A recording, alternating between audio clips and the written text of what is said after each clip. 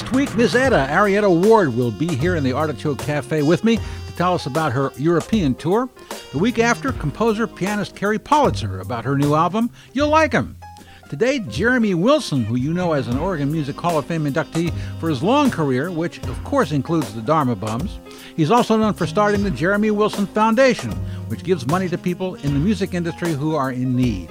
It's a great service which has lent a hand to many of our finest musicians. Find out about it and the annual upcoming benefit concerts, The Next Waltz. Jeremy Wilson.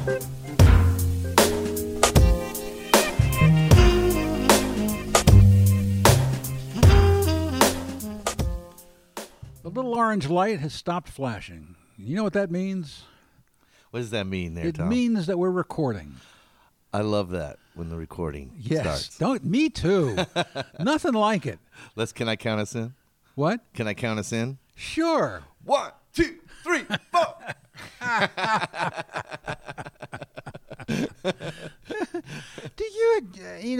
do you, before we get into, how do you separate your life as the head of the Jeremy Wilson Foundation from your life as a rocker? Man, the Jeremy Wilson Foundation has just absolutely bludgeoned my rock career because of how much time it's taken over the last 13 years to be dedicated day in and day out to a nonprofit that started with $350. Wow.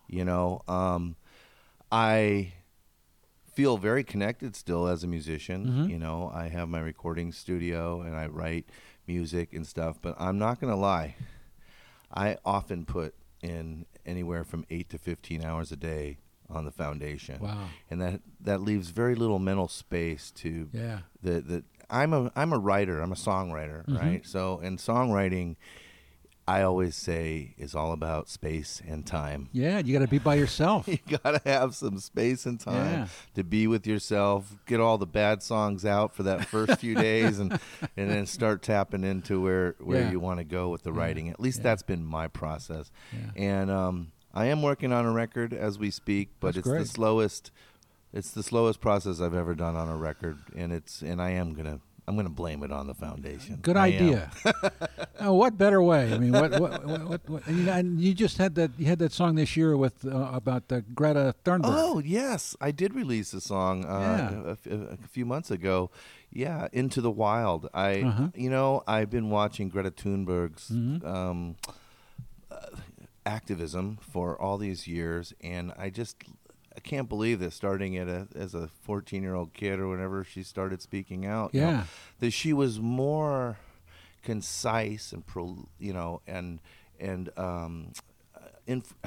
informative than any grown-up politicians and stuff. And she just moved me so much that I needed to write a song that was not only to her, but kind of hopefully to the younger generation that says, you may look up at us, all of us old farts, and think that we're all against you and against the climate and all that stuff. But, us Gen Xers, for one, we are activists from, right down to the bone, right.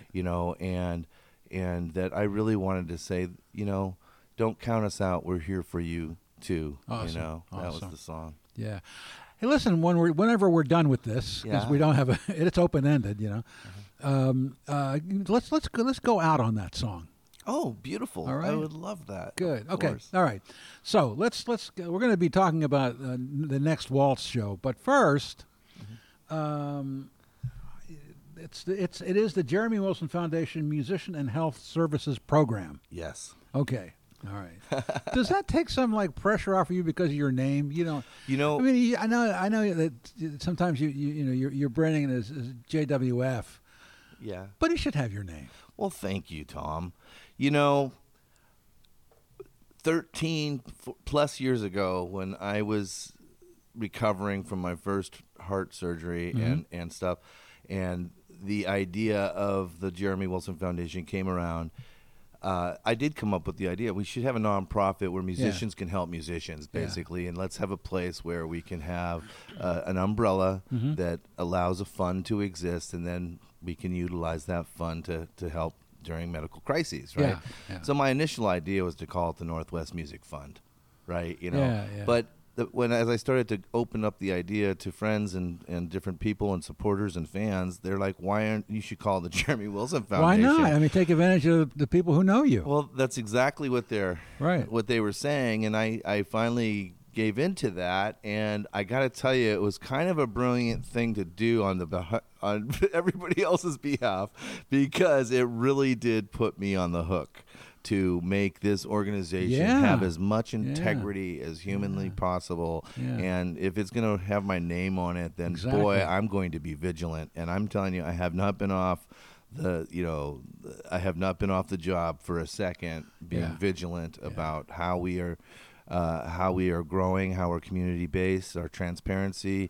I've built a board of directors, a dream team of board of directors, and I've never felt so confident and proud of something in my life as the Jeremy Wilson Foundation. Well, you should at this point.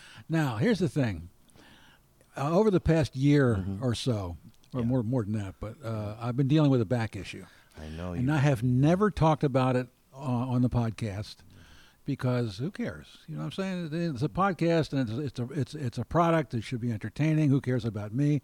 But while I've got you here, the foundation has helped me out a couple of times through some really rough patches, especially right now when I've got a caregiver problem. Not a problem, because I have a fabulous caregiver, but it's, I have to pay him out of pocket. And you've helped me a couple of times, the foundation, and I just want to thank you. Tom, I got to sitting right across from you, face to face, and I have tremendous gratitude for your help. Well, you're welcome, Tom, and I'm glad that you're utilizing our services and you're aware of us, and thank you for talking about us. Thank you for letting people know that you've been a recipient.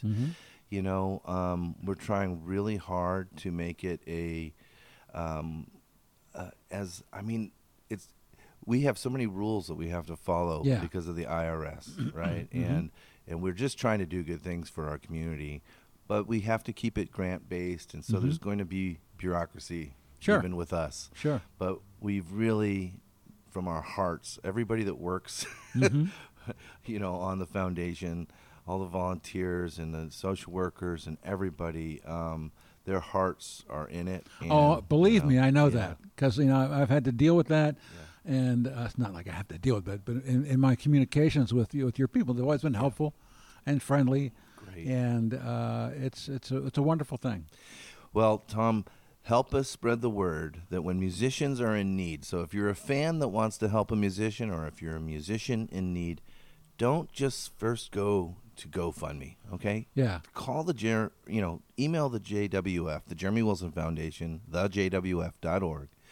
Email us there at our apply form, because we think it's a really major thing to ask the community to give money all the time, right? Sure. What if you're in a position that you can apply to us? You can talk to our navigators, who are social workers, right?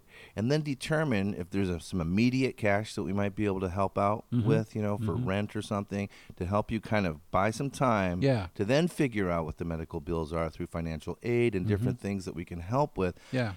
So that, maybe $1,500 comes from the foundation immediately to help with that process and get through a process, without having to ask the public for $30,000 or $50,000, which then just gets thrown at these absorbent medical bills and things. So anyway, I think there's so many reasons. I could have a whole podcast where we talk just about why the foundation's grants and services, right? That navigation component, that potential what we call an artist relief campaign, which if you are in a very serious situation, we had someone recently last year that had, a year plus of chemotherapy and that whole process. So obviously $1,500 and even local state aid and things weren't going to help. So then we can jump into, in those type of situations, we can jump into a situation and do our own style of GoFundMe campaigning, but we do it right through our own websites, all with the nonprofit discounts and donations being tax deductible and the whole 9 yards that helps everybody out. And then if there's money left over from that fund, what happens? It goes towards the grants and services for the next person, right? So it's it's such a full circle. Yeah. How is your health? My health is okay, other than this crazy crooked finger I have right now, and I'm working on my diet after 3 years of being in COVID with everybody and gaining a lot of weight. Yes. And at my age, that's not a good thing to do.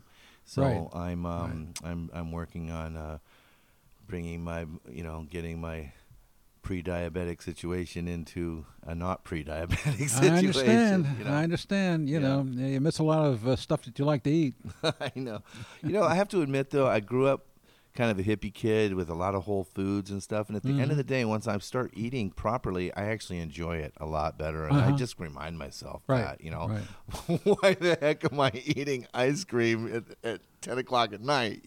I don't need to be doing that. I know, but we know why. We know why, the answer right. to that. That's Well, easy. there's that, yeah. That's an easy answer because it's really good. It's really good, yeah.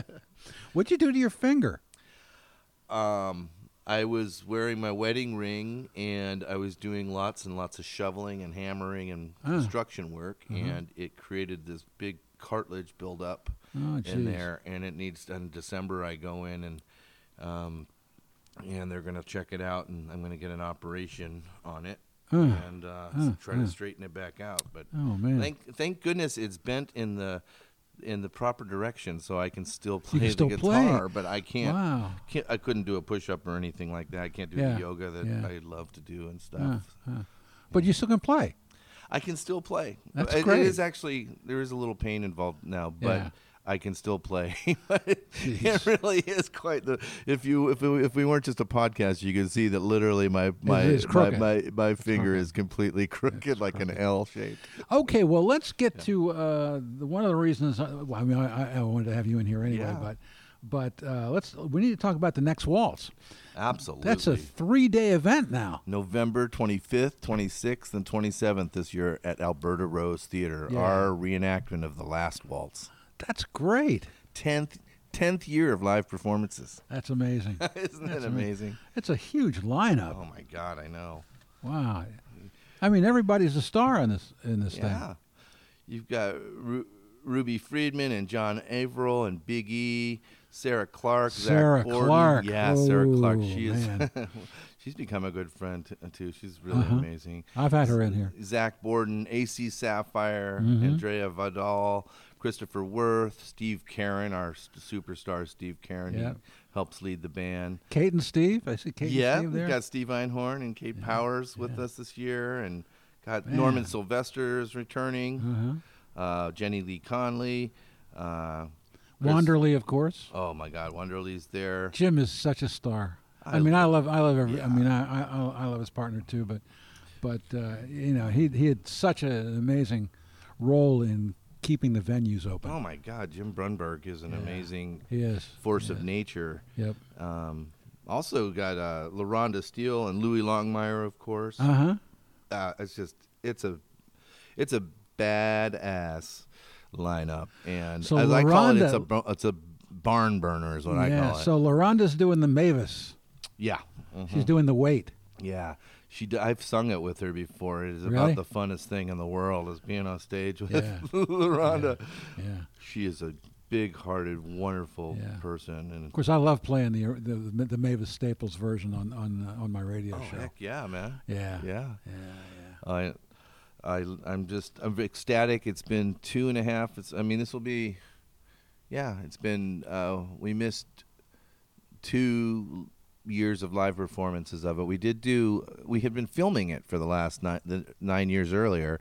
And so last winter we were able to do an actual kind of greatest hits online. And we still were able to raise a few $1,000s for the foundation and stuff. And Alberta Rose Theater, spearheaded that and stuff. This is just amazing. I can't believe that Jeff Rosenberg called me up probably 14 years ago or 13 years ago and said, "Hey, I got this idea. What do you think?" And I'm like, "Let's do it, Jeff." And then he got hold of Adam East and Joe over there at the Alberta Rose Theater, and it's been a staple of the Jeremy Wilson Foundation's yearly. It's interesting because what part of our ethos for the foundation is to pay musicians when they play music, right? So the the overhead for the show is actually quite high because we're paying the musicians, and then the I think it's only like $30 or something to come see this show. I mean, this is a show that should have could have a 3 times as high ticket price. Deserves it. Absolutely. So it really is not the biggest fundraiser in the world for us, but what it is an opportunity for us to constantly be a part of the heart of Portland. Yes. To get in front of people that may not know about the foundation, and to fundraise while we're there and get donations. This year we're really, really hoping that people will get the message that we're trying to get 222 people in the next 3 months to sign up for a subscription to donation. So a monthly subscription, just like OPB would do or something, starting at maybe $10, $15, $20 a month, and there's just so many, reasons you can justify doing this. One, people do not understand or realize that musicians are independent contractors, and that's a real weight. That is a real thing. Yeah. There is no such thing as a minimum wage for a musician or an artist, right? No, because the wages haven't changed in about 30 years. They haven't changed in 30 years. Every single performance is a negotiation, and all kinds of ideas. So I think when the fans kind of understand the life of the average working musician, right? I think that they can feel okay about putting $10 a month towards a safety net that is set up for Oregon and Clark County, Washington musicians. They can say, you know what, I was at that bar and bought $60 worth of alcohol and bought blah, blah, blah. I think $10-20 a month going towards these entertainers who truly use our services. Oh, sure. Sure. And our robust services, in fact. Yeah, that's great. So you get to sing I Shall Be Released. Yes. What is that like, singing that chorus? It must be such an emotional thing for you. I know you're working, but still, there's so much emotion in that chorus. And when you've got 30 other musicians singing it with you, and then oftentimes the whole crowd standing up and singing it with you, and I get to be in the spotlight right there leading the whole charge. Man. It is a rush. It's I mean, by the Sunday night when we're doing it, by the Sunday night, it's a release, truly. Over the years, I've become more and more connected with the story of the song. And what is the story? Well, the story is a guy sitting on death row, and how he got there and how he remembers every face of every man that put him there. And how, he has a sense of floating above the walls of the penitentiary and all of the pain and the suffering of the people that, I also think it's about maybe somebody that was potentially falsely charged, which has happened hundreds of times, if not thousands of times, in history. And so it's a powerful song about transcending your situation, I think, and I mean, it's a pretty heavy, I shall be released, I shall die, my spirit will fly, but it's also, I think, metaphor is to live, at least the way I kind of take it is to live in a more of a transcendent state, and to transcend your issues. And especially if you've had any life-threatening things happen to you. Tom, nothing makes things get more real than once you've seen the seen the darkness at the end of the tunnel there. Very true. That's very true. Jeez. I mean, this is going to be a very weird thing to say, because you don't truly want people to experience bad things and stuff. Right. But it was, talking about transformation, when I ended up in the hospital, was diagnosed with a congenital heart condition that I should have known about since I was a kid, and didn't find out about till I was 40 years old because of my lack of access to health care. Right. And I, had a near-death experience, and when the community came around me and said, we want to help you, Jeremy, which is the origins of the foundation. Yeah. I mean, I remember being at the Doug Fir, and and people were throwing a benefit for me, and there was a Mm-hmm. line of 200 people there to each give me a hug. Mm-hmm. I'm telling you, by the time I got those 200 hugs or 400 hugs or whatever I got, Yeah. I was a changed person. Yep. Yep, I was Yep. a changed person. Yep. Yeah. Yep. Yeah. You know, I mean, every time I've had to go under Yeah. anesthesia, it's like, okay, am I going to wake up from this? I had a heart procedure Oh a man. couple years ago. Yeah. It was called a cardioversion. Mm. And so, you know, they sort of put me under, and I came out, and everything was fine. You know, and I could feel the difference. It wasn't a stent or anything. It was just, and then they told me that you know, we stopped your heart and started it up again. I went, oh, I'm glad you told me, because nobody told me that. Oh my goodness. Oh. Yeah, I've gone under too many times now Yeah. to feel comfortable about it. No, Yeah. no. You know, one time I had to have part of my what's the name thing here. I had to have something removed, and Thyroid? thyroid. I Yeah. had half a thyroid out. So and then the same thing happened to somebody else. Anyway, the point is, they said before they took me up, they went, you know, we have to be near your larynx. I'm going like, oh really? Yeah, yeah. Oh. yeah. So they do that. I'm under. They do. I'm starting to come out, and I'm in recovery, and I'm just starting to wake up, and I go, check 1, 2, 3, 4, and everybody there cracked up. yeah. I just needed to find out. That's you know, right. if they miss, or Check, how check, check. close. My vote. Me. Right on. Yeah. Wow. When did you start writing songs? Oh my goodness! Thank you for asking me about my music. Well, yeah. You know, I started writing at a very young age. Mm-hmm. I started fiddling around on instruments at the young age of 5. Wow. By Did the you have a hero by then? I already was in love with Pete Townsend and the Who, Wow. and many others actually, Cat Stevens and Bob Dylan, and I grew up with some great music in my house. Yeah. But I started actually writing songs when I was probably about 12, 13. Jeez. And because by the time I was 14, I had a working band. What was it called? The Watchmen. And That sounds like what Spinal Tap used to be called. Yeah, we wanted to be called the Sojourn Watchmen, which gives you an idea of what, you know, but we were the Watchmen, and it's actually 3 of us that became the Dharma Bums were in the Watchmen when I was 14, 15 years old. We knew about 250 songs. We did mostly covers, but we had about 30 or 40 originals. Did you have a favorite cover? Oh my God. Probably. I mean, at the time, you know, it ranged everywhere from, you know, back in the USSR to maybe, what's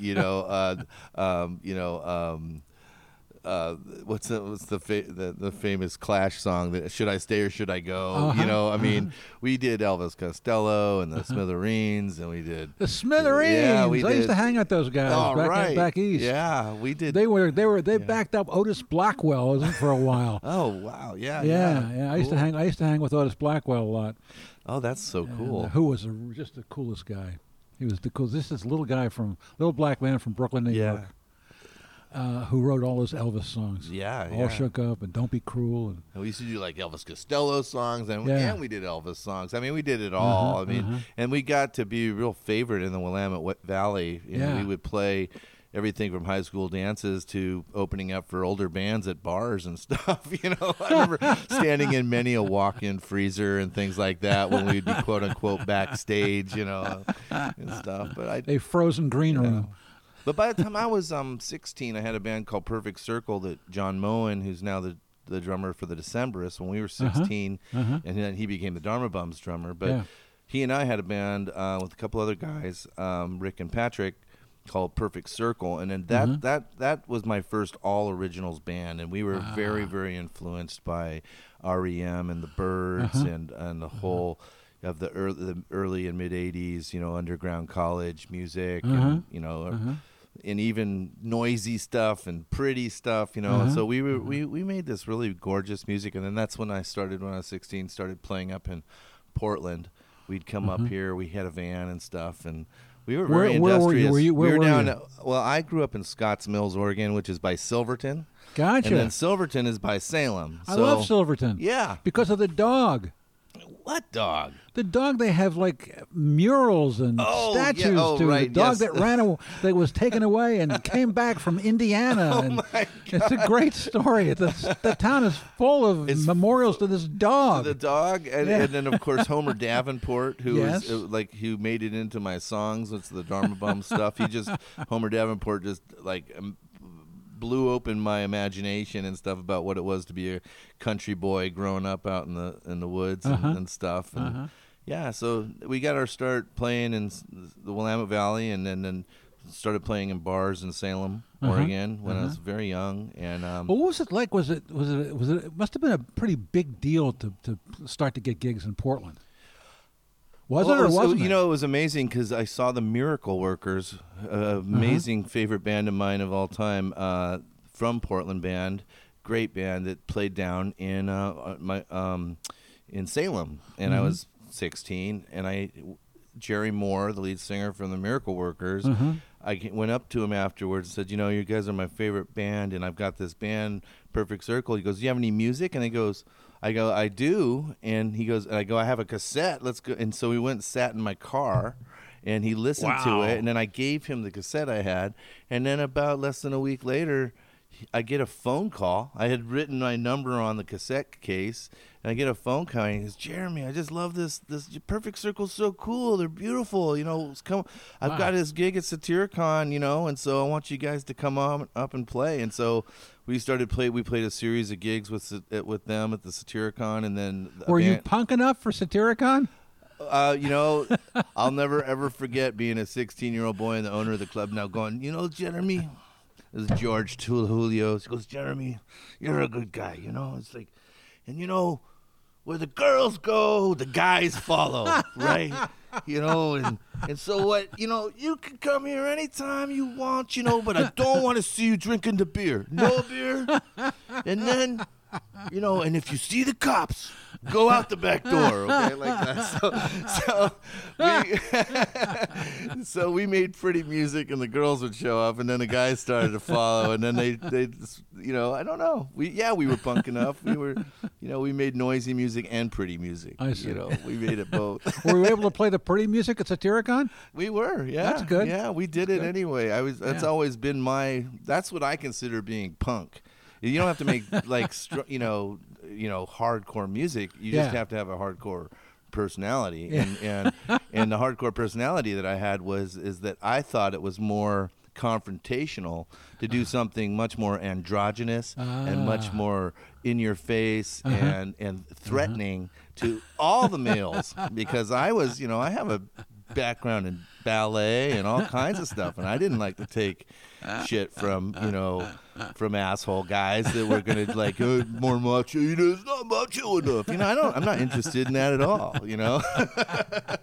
But I am interested in, you know, confronting people. The Dharma Bums had a great run. Yeah, we did. Man, it was a great. Do you ever think about getting together for gigs again? Well, you know, we were getting together from 2010 to about 2000. I don't know. When was the last time we played? Maybe in 18 or something. Yeah. Scott McCoy benefit that we did, and oh my God, that was an amazing show with the members of REM and everybody that played. Yeah. We are it's John's busy in the Decemberists, and I'm busy with the foundation. You know, it's going to happen again now, don't you think? It would be nice. You know what? I'm a lot less interested in kind of rehashing our old tunes and stuff. You know, I mean, what I kind of wish would happen is that I wish that we would kind of secretly, quietly go into the studio and make a new album, because everybody, I mean, Eric Lovery, he is one of the world's greatest guitar players, and I'm not even kidding. Yeah. I mean, when he played, when he plays, like if we go up to Seattle and play, even to this day, like his side of the stage will be like the biggest guitar players of the named generation. You know, Kim Thale will be there. You know, Peter Buck will be there. Yeah. Mike McCready. I mean, like all of these like acclaimed guitar players will be on his side of the stage watching him play. I mean, that's you know, and Eric is my mentor, my musical mentor. You brought that word up. He took me under his wing when I was 14, and he was like 16 or 17, and we formed the Watchmen, and he was my first he was my bodyguard. He was my friend. Wow. He was, he was the man. That's great. Yeah. Well, you're lucky to have that. I really was so lucky to fall into Eric's orbit. Yeah. I had seen him play when I was at junior high school. I went and Jim Tolstra, who was the Dharma Bums bass player, the two of them did like this rockabilly show at a spring fling or something like that, or some talent show, and I was just like, he was like the embodiment of the Johnny B. Good embodiment, He played this old '60s Mustang. He was a self-taught prodigy, like piano player and things like that. When he was 5 and 6 years old, he taught himself how to play Beatles songs on the piano. The guy is nuts. He's just so talented. Yeah. And then he's an electronics genius too. Like he's got his own amp repair shop called Amp King down in Salem and stuff, and he can't stand the city of Portland. He can't stand it. He's just this cantankerous guy. But you know what? He produced all the last John Fahey albums. Yeah. He's recorded -5. He his I could go on and on and on about. I've been in that shop. Oh, isn't that a cool shop? Yeah. That's Eric. Yeah. I'll never forget when I was doing Oregon Art Beat, that they wouldn't let me do a John Fahey tribute after he died. Whoa. It was bizarre. Now, so he produced Fahey after Terry Robb, right? Yeah, because John was in Salem there, and he was friends with Tim Knight and Eric. And Terry Robb produced a series of John's albums, and then they. So I guess he was after Terry. It must have been, I guess. Yeah. I mean, John Fahey has so many albums out, and it's like, which era do you want to listen to? I still and it's to the this day same put guy. It's the same guy. I know. It's like, I grew up with that Christmas album. Sure, who didn't? It's like, who didn't, right? Yeah. It was a pretty powerful thing being Little Windham Hill Records, artists being there in Salem, because John Doan, him? He's the harp guitar player. Yeah. He gave me some of my very first guitar lessons, and he said, Jeremy, you're probably never going to be a classical guitar player but he knew that I wrote my own songs, and so he got me my very first coffee shop gig I ever got in my life, because I was, again, 14, 15 years old or something, and he said, play me some of your songs, and it was before I put Perfect Circle together. I was writing these songs for Perfect Circle, and he said, play me another one. This was my lessons, right? And I'm supposed to be doing classical guitar. He's like, no, now play me another. And so I played him song after song, and he said, he goes, I never want you to stop doing that. Don't ever stop writing these songs. Jeez. And he goes, and then like a few weeks later, I think it was like, I can't remember what coffee shop it was, like, but it was a small coffee shop in Salem. And he got me my first gig. Wow. You know who's a great classical guitar player who has never performed any classical music in Portland is Alan Hager. Oh. Alan Hager, when he was at Berkeley and living in Boston, made a living transcribing classical pieces for solo guitar. Wow, yeah. And I don't know if he still does that, but he's never performed. He moved here and did nothing but blues. Wow. I would give anything to hear Alan Hager play classical music. Wow. He should set up a show here at Artichoke and know. do it. I know. My God. I know. Yeah. Because he does such great work with Curtis. They've become such a great duo. Yeah. In fact, of course, Curtis always had good. Curtis had that duo with Terry Robb for a long time. That's right. Of course. Yeah. I think they were on. I think it was the Johnny Carson show. I don't know. Way back. Yeah, I believe it. Terry and Curtis. Yeah, I believe it. Such a rich history of musicians and music here. Oh God, yeah. From from Louie all the way to I know. When I first moved here in '97. Yeah. And I couldn't believe the number of great bass players who were here, especially jazz guys. There was Glenn Moore, there was David Friesen, there was Leroy Vinegar. Yep. Speaking of bodyguards, I did this interview with Les McCann one time, and they used to be next door neighbors. Of course, they played together forever. Oh, wow. And Les was the biggest wisecracker on earth, and I'm sure he said the wrong thing many times. Yeah. But he always had Leroy there, who was a big guy. And Leroy saved his ass on several occasions, he told me. It's really unfortunate how I mean, my best friend who passed away just a couple years ago, my buddy Mark, he toured with me all over the country, and starting all the way back from when we were sophomores in high school. We jokingly called him my bodyguard. But what I'm trying to say, and it's not about like because girls are going crazy. I'm talking because, I'm talking because it's a rough and tumble world out there, especially back in the friggin' 80s and 90s and touring and stuff. Yeah. It might as well have been the 1960s or 70s being a freak going around the country, and you just, it was always like, it's very helpful in rock and roll to have at least one guy that towers and is giant, and I have stories, I have several amazing stories of him defending me or helping me. Because you never know what drugs the audience are on. Well, I mean, it could be every anything. time I ever had an issue ever was just exactly that. Yeah. Some completely blitzed out dude who and then they throw a glass pitcher at you or something, and so that actually happened one time, and Mark jumped into the audience, and Mark was so big, he picked the guy up over his head and did a three spins and threw the guy, and then Bruno, a famous door guy from Portland, walked over, grabbed the guy by the back of the scruff and pulled him outside. I'm just like, yeah, that's right. Now, and of course I'm the 120-pound, skinny string bean at the time. I used to promote concerts in Baltimore. We had we took over an old theater, that whole story. And that was back in the 70s. And as my security guy, I hired this guy who was a sweetheart. Yeah. It couldn't have been a nicer guy on earth, but he was big. Right. He was big. Yeah. And he would end up not having to throttle somebody. Yeah. But he would end up walking him outside with his arm around him. That was 99.9% of the times that's how things would end, 99% of the time. His name was Tex. Tex, exactly. Of course his name was Tex. He owned remember when Checker made cars? The old Checker cabs? I remember the Checker cabs. They put out they had cars. I didn't know that. Yeah. Uh-huh. And he had this big old Checker car, and he was a big old guy too. And he had on the front had the Checkered Demon, because that was a hippie cartoon at that time. I see. It was the Checkered Demon. The Checkered Demon. That's it. Yeah, that's cool. He and I used to play air hockey in the middle of the afternoon. Just get all fucked up and go play air hockey for hours. We end up totally bruised hands. Oh, yeah. Exhausted. It was great. Great guy.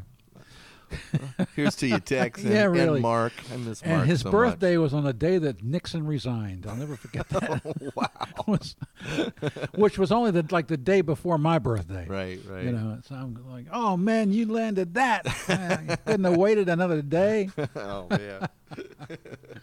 Well, listen, man, it's great to see you, and it's great to have you come in. And best of luck with this and the foundation. Thank you again for everything you do. Thank you, Tom. And I hope you get more time to play music. Thank you. I will say that the pandemic was also a big deal for everybody, right? Yeah. So it's so crazy because I had Uber drove for 2 straight years and was keeping the foundation going, and it was January 1st of 2020, and I bought a little Prius car because they get 50 miles to the gallon. Yeah. And I had just spent 3 years of doing at least once a month, if not twice a month, 2, 3, 4 day runs out at the Adrift Hotel on the coast, and I just worked up 100 original songs by memory, and all this stuff was happening, and I was playing, and the whole intention was to use that 50 mile an hour or 50 miles to the gallon car and start doing some satellite shows around the region and stuff. And then I went to DC for a foundation musicians healthcare summit, first one that ever happened. I got to speak at it in DC, and I got home on March 6th or 9th, and then by March 14th, the bottom fell out of the world music community. Yes. And then we've been basically in it and trying to recover. So come and recover with us. Yes. At the next waltz at the Alberta Rose Theater, Friday, Saturday, Sunday, right after Thanksgiving, November 25, 26, 27th. Yeah, come rock out with us. Okay, so we're going to go out on that song about Greta, and what's it called? It's called Into the Wild. All right. And as we like to end these things by saying, that's entertainment. Nice.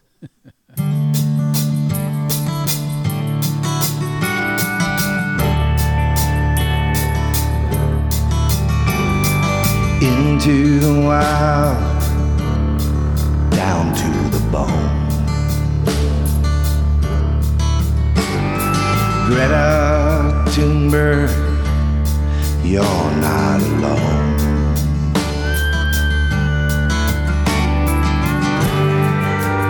Not alone in your frustration.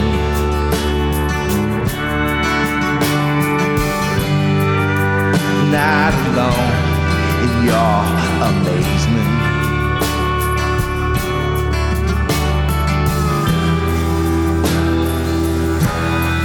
You're not alone. Into the wild, follow your heart. There is a future, and you play a part.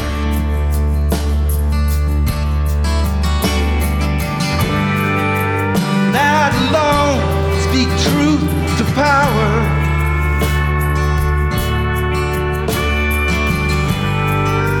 Not alone in this crucial hour.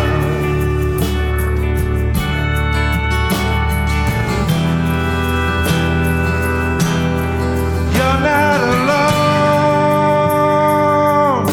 You got brothers and sisters.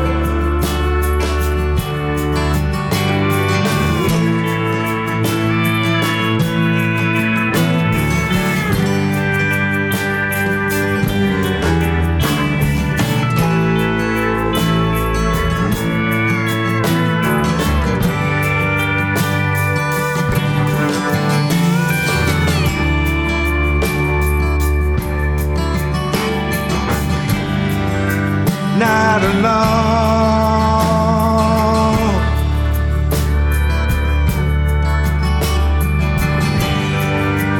Not alone.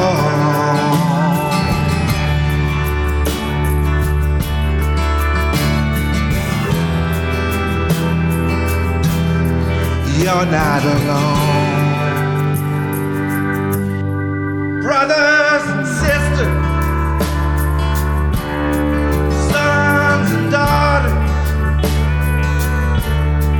mothers and fathers,